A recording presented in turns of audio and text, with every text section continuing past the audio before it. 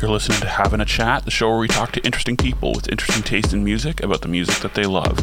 I'm Alex Beers, and many years ago when I was living in Montreal, I came across a band called Busty and the Bass doing an outdoor gig on McGill campus, and I was immediately hooked. The way they blended and bended genres quickly turned me into a massive fan of their work. I've been listening to them ever since, so we're very excited to have Milo from Busty and the Bass with us to chat about some music. This is Having a Chat.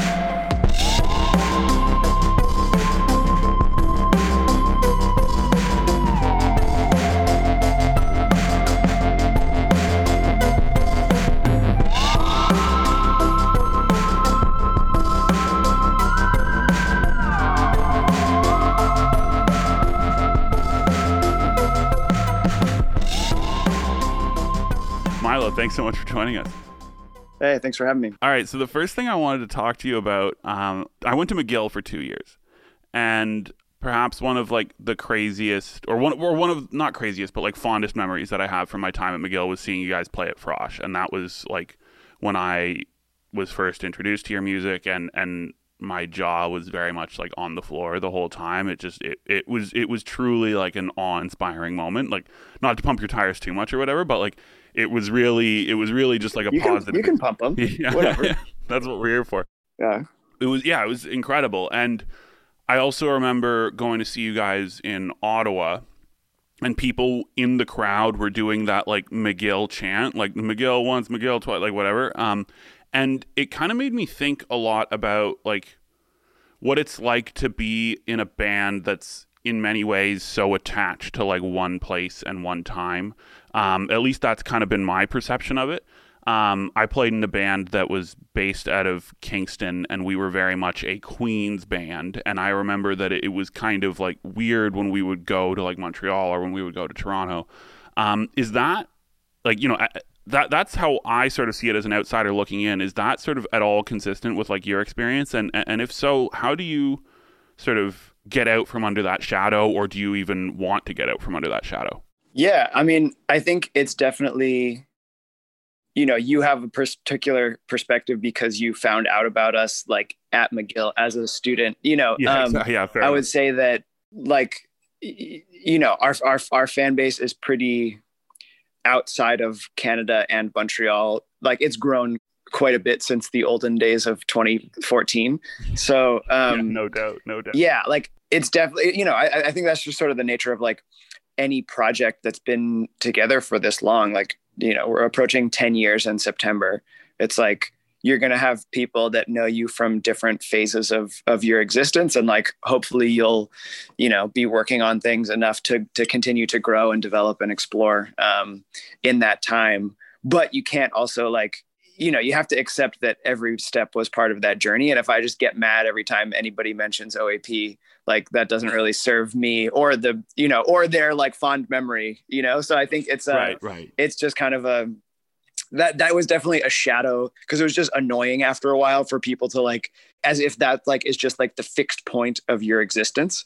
Yeah, exactly. Yeah. So yeah, that's a long-winded answer to your question. No, but it is interesting because I always, like, you know, I got kicked out of McGill and I continued to love and listen to you guys after that. Like, by no means are you guys limited to that, or nor should you be, but it was interesting to me, mostly actually just because of that experience at that concert, not in Montreal, where people really, like, McGill seemed to have sort of that, some weird sense of like ownership of you guys. So yeah, I mean, it's like, I think you get that whenever or at least in that period of time. Yeah, I think, yeah, I'm not sure what, I feel like, you know, you're probably referring to a show from like 2016. Yeah, exactly. So it like, there was definitely an exodus of like Canadians flock to Montreal for school and then flock back to various cities because they don't want to learn French, and then like bring those experiences with them. But yeah, you know, I think it's definitely, the base has like changed and expanded quite a bit since then. Yeah. So as it should, man. It should. I'm happy to hear it. Yeah, you hope as one might. Yeah, exactly. Yeah, exactly. All right. So first thing we're going to talk about is your tune "Summer," and I was talking about it a lot with one of the show's producers, and we were talking about the video of you guys playing it in St. James, and what a moving just like performance and video. So I guess I'm just curious, what was that experience like for you guys, and why was it important to do something like that? Yeah, it was crazy. It was really like I had never made use of a church in that way before. Like we rented it out like the entire day. We like recorded the organ. We recorded so there's two versions of that song, right? There's the like album version, and then there's like the church version. And so, we hired like a group of singers, and we hired a string section for the video. And then while they were there, we like tracked them in the other room as the shooting was happening. Like we tracked them sort of in the like green room. Right. And then projected that like those recordings that we did in like this side room in the main body of the church, and then recorded the like reverb of the church on those different layers and recorded the organ. And we had mics like spread throughout the entire sanctuary. So it was like, yeah, it was wild. It was like, yeah, just it's experiencing sound in that type of a space, and being able to like capture it is just, yeah, it's there's like nothing like that. I've found. Yeah. And I just, as someone who's always kind of been fascinated by like choral music and stuff like that, and sort of big old beautiful churches like that, that was the thing that did strike me the most about it, was just the ability to kind of capture that essence, like that kind of that thing that's kind of inquantifiable and very hard to define. Yeah, I mean, and obviously there's like wonderful reverb plugins to make anything sound like anything, but I think that was sort of what was so special about this, is like we were recording like actual church reverb, and it was all the same stuff in the same space. And I think, yeah, it's just like there's that magic that you just like can't quite put your finger on. And I'm just like pretty stoked at, like, we were definitely like, we rented the space for a video shoot and then ended up using it for everything, which was really fun. Yeah, so, why not? I mean, if it sounds great and it does, then why not? Yeah. Hold me close and take me home. Show me where we grow. Oh, this summer knows just how close we rose. Only for me, hold my road. Tell me why you go. Just some time could show what will be a road.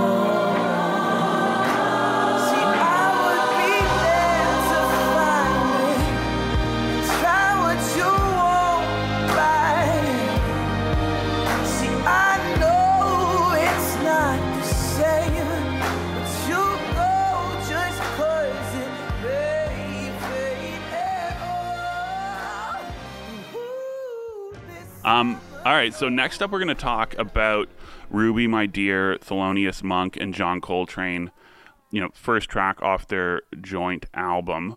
What is it that you like about this song? I mean, it's just the best. Yeah. It's like, yeah, there's a really, really good biography of Thelonious Monk written by Robin Kelly, who is, I think he's either a Princeton or Harvard professor.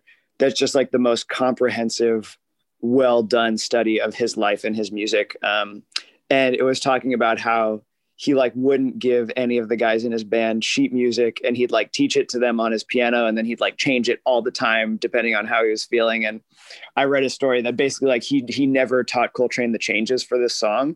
Like, and I'm sure he figured them out eventually, but I think for this recording, like he just taught him the melody, and you can hear that in the way that they play it through. And I love Monk, and I feel like this track just like captures so much beautiful essence of the world. And I feel like especially for Coltrane too, like a lot of non-jazz people have a tough time getting into him just because his most well-known and like arguably most powerful stuff is like not super accessible. And this, I feel like, is just undeniable. Like, whoever you are, you can listen to this and be like, this dude is on another fucking planet. Well, it's crazy. Like, I mean, just thinking about sort of like lead band members who are difficult. I guess he's like my third cousin once removed or something, but he played in Chuck Berry's backing band for a little bit, and it was the same kind of thing. Like they would be like, "All right, Chuck, you know what tunes are we going to play tonight?" And he'd say like, "We're playing Chuck Berry songs." Like, and it was kind of the same sort of thing where he would, you know, there were any number of songs that you could pick from, but it just kind of, and it's so weird for me because like we hear that as fans and are kind of like, well, what a genius, like, you know, an eccentric genius, but in reality it kind of sounds like he's just being a dick. Yeah, it's just funny to hear stories like that. And I also feel like for every one story you hear about like the eccentric genius being a dick, there's like 15 band leaders trying to be that and just being a dick and not, you know what I mean, being a dick in general. So, you know, I wouldn't condone it. Yeah, fair enough.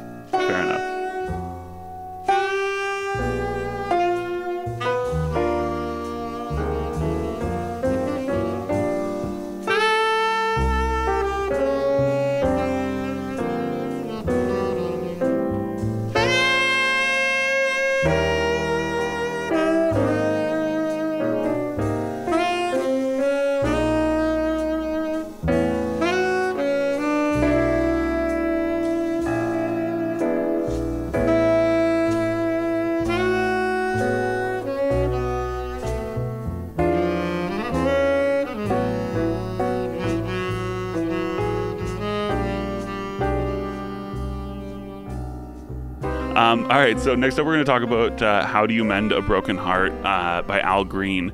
Now, this song, I had actually never heard the Al Green cover before. I was very familiar with the Bee Gees version just because my mom is a massive fan of the Bee Gees. And, you know, I'm always interested when people come on the show and they pick a song that's done by multiple artists. Why this song? Why this version? Yeah. I mean, I think you can kind of say that about like most of the material from that era. I forget. I think it was probably like early 70s or something when that one came out. I'm not sure when the Bee Gees version came out, but it's like that, especially like the Motown songbook, like that was part of their business model, is like they had multiple artists record the same song and do different arrangements. And I, at least for me, like the Al Green version of this is just like soul with strings, and not like huge strings, but like a small string section. I haven't actually like looked at how many strings they had on that version, but it doesn't feel like one of those massive like orchestral. Yeah, it's not like a massive epic. Yeah, exactly. So I feel, I don't know. And I feel like there's actually not a ton of like that vibe in the soul repertoire. It's either like, you know, the pop stuff with massive orchestra from like the 50s, 60s. Yeah, you know, so I feel like they captured a really beautiful essence with that instrumentation and with that arrangement. And like, obviously Al Green is the man. Yeah, of course. And I think, I love the blend of like different instrumentation in that way. Yeah. A guitar driven kind of like minimal soul track. Yeah. Just like super tasty chamber strings arrangements. It's a beautiful thing. Yeah. I want to go back to something that you said about, and purely just because it's intriguing to me about the Motown business model, like where they would just have like, cause I guess hearing that, it makes sense to me.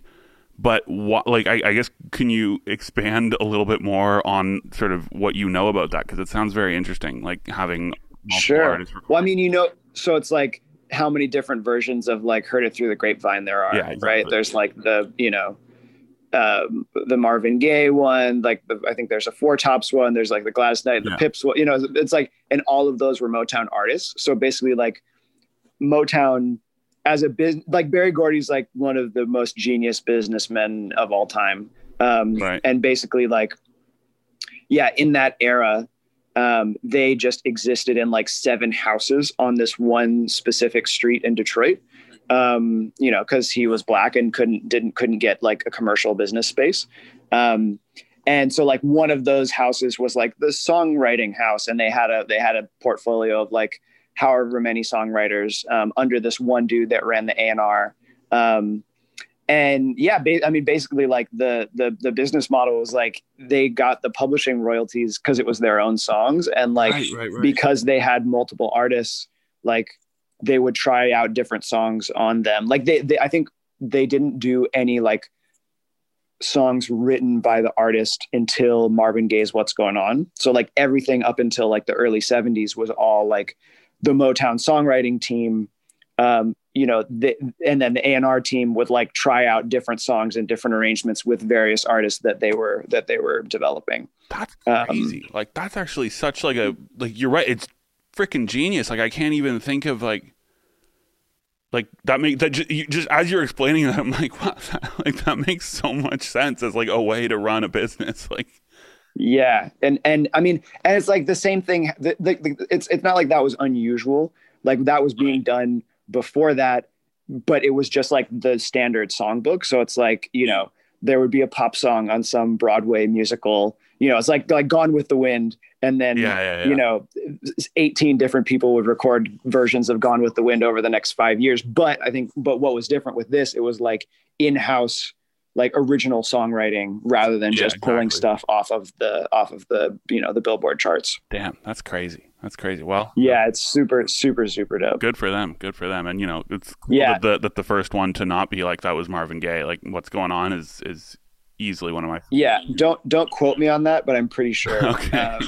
Because I visited I have some family in Detroit, and so I visited the Motown Museum maybe 3 or 4 times over the course of its like, because it used to be just like a scrappy, like the one house like run by the family, and then they've gotten like a ton of investment from like the Ford Foundation and some other like big things. So they're building this into this massive thing. But like I went, quite a few years ago when it was like this very intimate, like you got a 2-hour long tour. Right. Like they talked about all of the details. And I think the thing that's like the craziest for me is like all of these people that we know as like international superstars lived within a like 6-block radius. And that's just because of segregation, right? Like, is that? Detroit, like, yeah, obviously the city is split up by highways and but like, I mean, the 6-block radius is because like Motown was there and they just pulled people from the neighborhood. Right. Yeah. And so it was really like the fact that like, Stevie Wonder lived across town, but like, the Supremes and like the Four Tops and like the Temptations and like all of these huge acts were like, you could walk to the Motown studio in like 15 minutes. And that's crazy to me. Yeah, that's bonkers, man. Holy cow. Yeah.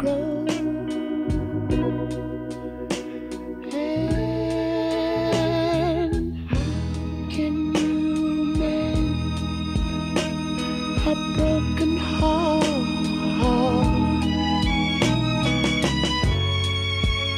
How can you stop the rain from falling down?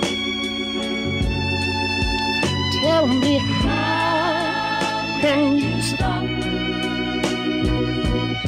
Oh, sun shining.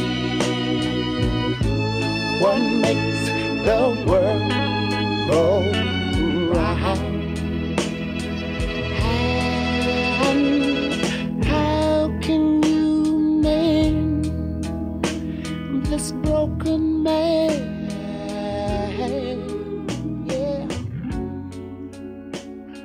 All right, so we're going to move on to Movement 6 from Floating Points and Pharoah Sanders with the London Symphony Orchestra, if I'm not mistaken. Yeah, that's correct. A newer release, and like I first heard about it when because I saw Anthony Fantano doing a thing about it, and it seems super intriguing to me. What do you like about it? You've heard it, right? Like you've listened to the record? Yeah. Okay. Like it's just insane. Like the just the combination of those factors, like Floating Points, like really beautiful, electronic production, Pharoah Sanders, just like legend on sax, and then LSO. Yeah. I don't know. I just feel like we're kind of entering into this really cool zone where people are thinking about orchestras in a different way, and I think the ethics around like recording and production of orchestra music are kind of shifting, which I think is very for the best. Because like with this, like I think they recorded parts separately, like there was some overdubs and like, but the essence of just like these phenomenal string arrangements, like done by like an electronic producer. Yeah, exactly. I think I love that part of it too, where it's like you get like I mean, I don't know that much about his background, but like you listen to the string arranging and it's not like, it's like, you can tell that he like plays synths, you know what I mean? You can tell that he's like voicing these things somewhat on like piano or keyboard, and then obviously taking it from there, like, and expressing it through the specific instruments. But it's just like, there's only so many ways that you can get that level of just like grandeur without using a proper orchestra. And so, yeah. And I love like the textures and like the motif development of that, like that one figure that develops through the entire 40 minutes. Yeah, I don't know. It's like, I think it's really pushing the boundaries on like what modern classical means, and what you can expect from like a collaboration in that sense, like a collaboration with like an electronic producer and Pharoah Sanders and a massive orchestra. Like there's, you just think about those three elements and you're like, how the fuck, what are they going to do? Yeah, exactly. Well, and that's kind of where what I'm thinking, like, as you're saying this, and certainly like, as I sort of became familiar with this tune, it's crazy to think of like where music is at right now, where in so many ways, like, because in many ways I feel like genres come to sort of usurp other genres, right? Like certainly, like jazz and classical, and then like R&B, and then rock and roll. Like, it just, there's this progression where you're kind of moving the past out of the way. So it's really, really cool when you can kind of see just this blending together, and it just kind of, I feel like a sort of cheesy topic of conversation is like, if you could live in like any decade for music, like what would it be? And I'm like, I want to live like now, because you can hear the LSO and an electronic producer and a saxophone player putting out music together. Like, that's bonkers. Yeah. No, it's crazy. And I think I love like people who have obviously like, acquainted themselves with the history of the music and the history of like what you're trying to do, and then like take that forward, and I think that's kind of like my qualm with, a lot of like trained musicians just like stop at a certain point. They stop at like sometimes at a very specific year, it's just like, there's so much more. And I think this is a perfect example of like how much more there can be.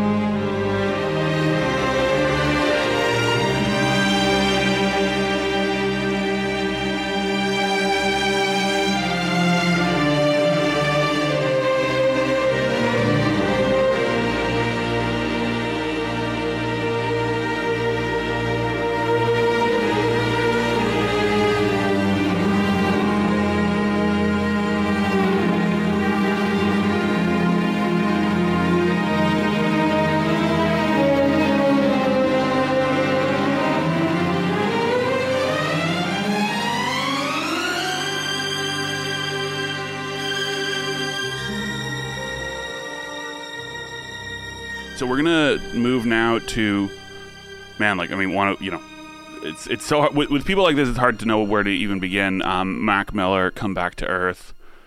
One of my all-time favorites, one of the all-time greats. What do you like about this tune?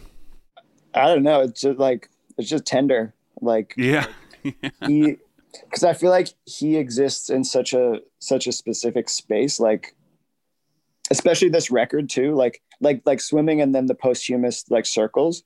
I feel like we're really like, he wasn't like a rapper on those records. It was like you really heard the full production suite of like his songwriting, his vocal textures, like the collaborations, like all of the musicians. Like he was just like a pretty phenomenal orchestrator in that sense. I think this track is just like the guitar and the bass production and like all of the vocals. It's like, yeah, it's just completely immersive. But yeah, just a powerful opening, like very simple opening to that record, which was like the last, full work that he did. Yeah, like I went back and forth on which track to choose from that record, but I think on just that one is just like, it's like just a good song. Like, you can't say much about it. Yeah. Yeah. On him, like, I mean, I remember when I was in like middle school when he was like kind of first bursting onto the scene with like, you know, what the Donald Trump and stuff like that. And like, I remember he was kind of like the music that a lot of the dicks at school liked. And it was such a testament to me when he sort of started like really emerging as like an artist and sort of moving beyond kind of that like frat boy kind of rap. And it was just like, to me, it was such an inspiring thing. Just like this idea that like, you don't have to get lumped into one thing. Like you can move on, you can fulfill your creative potential, and like, and that's cool. Like it's just a very inspiring thing. Yeah, because I got into him like way later. I you know, right. it's I was super late to the party. And then like it's just like when you look at who worked on some of the later records, you're like, fuck, that like Yeah. that's crazy. You know, and then you listen back to it and you're like, oh yeah, that's Thundercat and that's Snoop Dogg and like, you know, all of this stuff. And yeah, I mean, I think you know, you said it. It's like they're like true artists continue to develop and continue to grow. And I think like that's just one of the hard parts about the music industry is that like once something is successful, it's hard to like change that, you know. Yeah. It's like because it was successful and it was very, very clear what it was, you know. Yeah, and then exactly. and actually I think that's why I chose that song, is because it's like kind of the anti frat rap. Totally. You know, it's like that really just shows him as like a singer and a songwriter. Yeah, so I think that's why I chose that. Yeah, that's Mac Miller. Love it. In my own way, just feel like living some alternate reality. And I was drowning, but now I'm swimming through stressful waters to relief. And all the things I do, spend a little time in hell.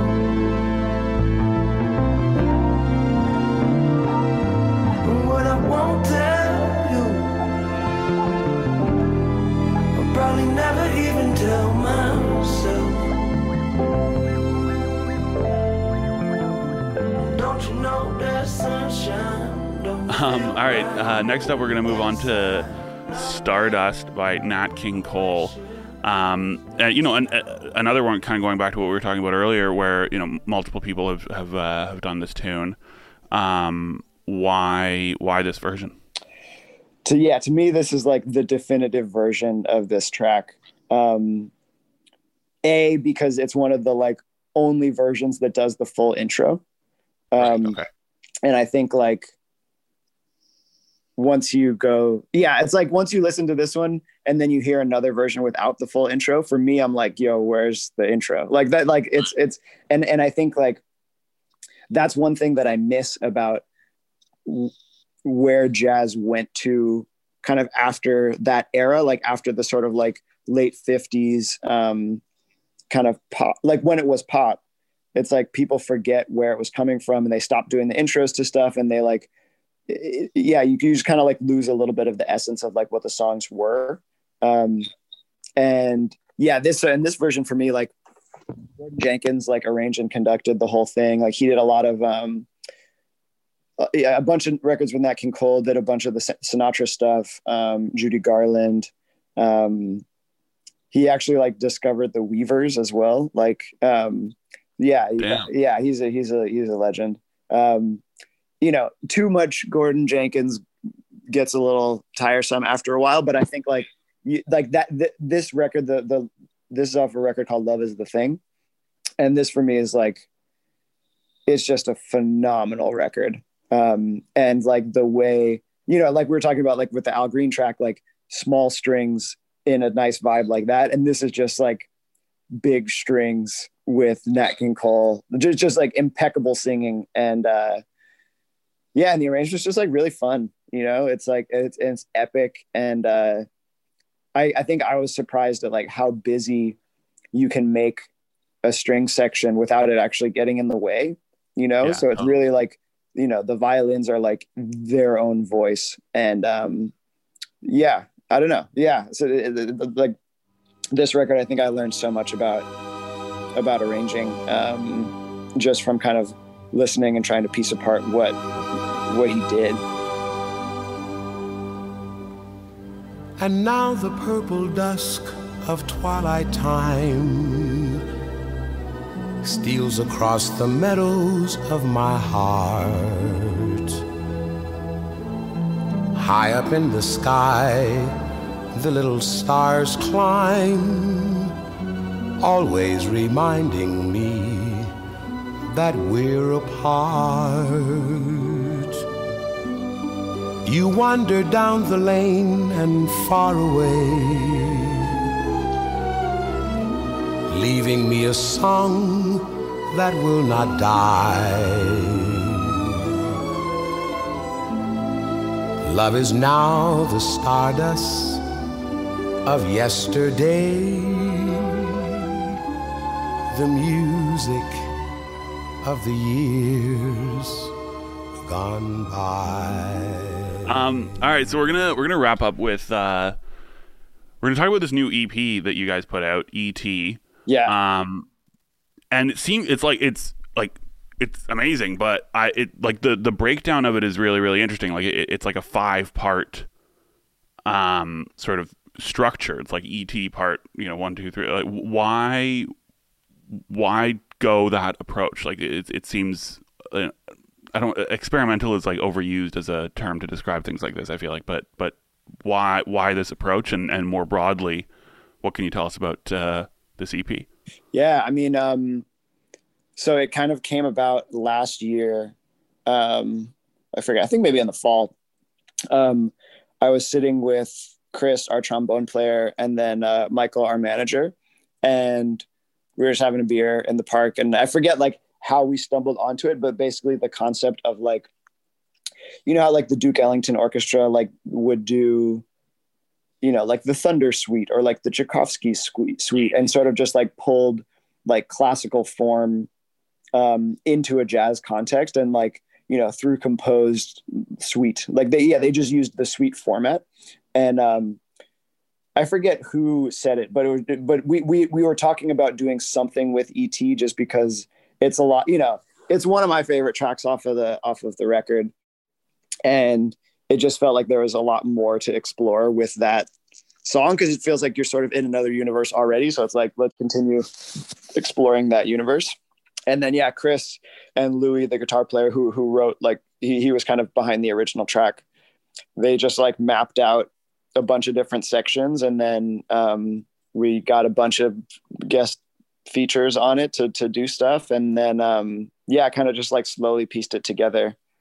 My favorite part is whichever part has Pierre Quenders on it. We never get to do stuff like that's that minimal, and I think that's why I was super excited about this, is like we didn't fall into the normal, like, because we weren't together, like we had to kind of do it layer by layer. We got to do just like a bunch of layers of Pierre with Eric on piano, like just doing some super tasty stuff. And it's just like, yeah, it was such a treat for me, because I wasn't super involved with that project, like, because we were kind of in different places. And then I heard, like, I got just sent the, like, the mix of it, and I listened to it in the car, and I didn't even know like we were doing a section with him, and I was just like, fuck, this is so cool. Like, because yeah, it's just like the when you have so many people in a band, it's easy to fall into the same like traps of like, oh well, everybody has to be playing on a song for it to be a song. It's like, nope, not true whatsoever. That was why I was really, I was just like, that one has a special place in my heart. That part, whatever, part 4. Yeah, it's part 4, and I have a hard time with Roman numerals. I basically, the only way I can remember them is from Star Wars, at least from like 1 to 6. But yeah, they're not too commonplace. Like, you're not missing out on much. You know what I mean? Yeah, fair enough. But what an amazing testament to just like the fact that, after, like, as you said, like 10 years, you're still hearing like music, like Busty and the Bass music, and you're still getting like that fired up about it. Like that, you got to figure that that's not, Like that's like relatively unique. Yeah, I mean, it takes work, but you got to figure out how to grow. And I think that just the more people that you add, the harder it is, but the more important it is, and like the more rewarding that it can be. Because it's like we're all such different musicians, and our biggest issue is just there's too much talent to try and fit into the container that we have at like any given moment. So we just gotta like keep figuring out how to like expand the container. That's my current working philosophy, at least.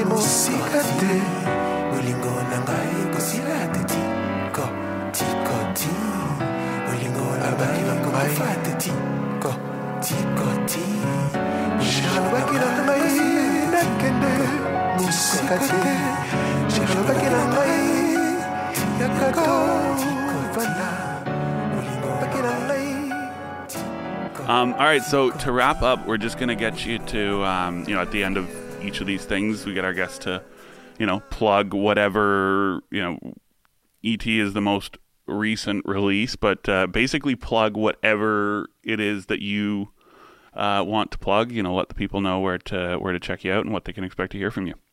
Well, we're working on a bunch of stuff right now. I don't know when it's going to come out.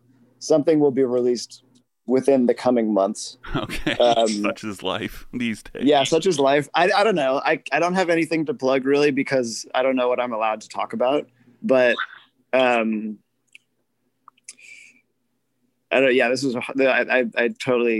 just failed at this plug. It is what it is. It's check out our stuff. It's all there. Yeah. Too easy, man. All right. Well, thanks for joining us. Hey, thanks so much for having me, Alex. Thanks so much to Milo for joining us this week. As always, you can find full versions of this show wherever you get your podcasts or at havinachat.com. The show is produced by myself, Alex Anderson, and Hillary Johnston, and all social media and marketing materials are done by Petra Walker, so don't forget to check us out on social media at havinachat. And if it's your first time listening, don't forget to rate, review, and subscribe on your app of choice. It really helps us out. Theme music is composed by Duncan Briggs and Sugar Glass. Thanks for listening, and we'll talk to you next week.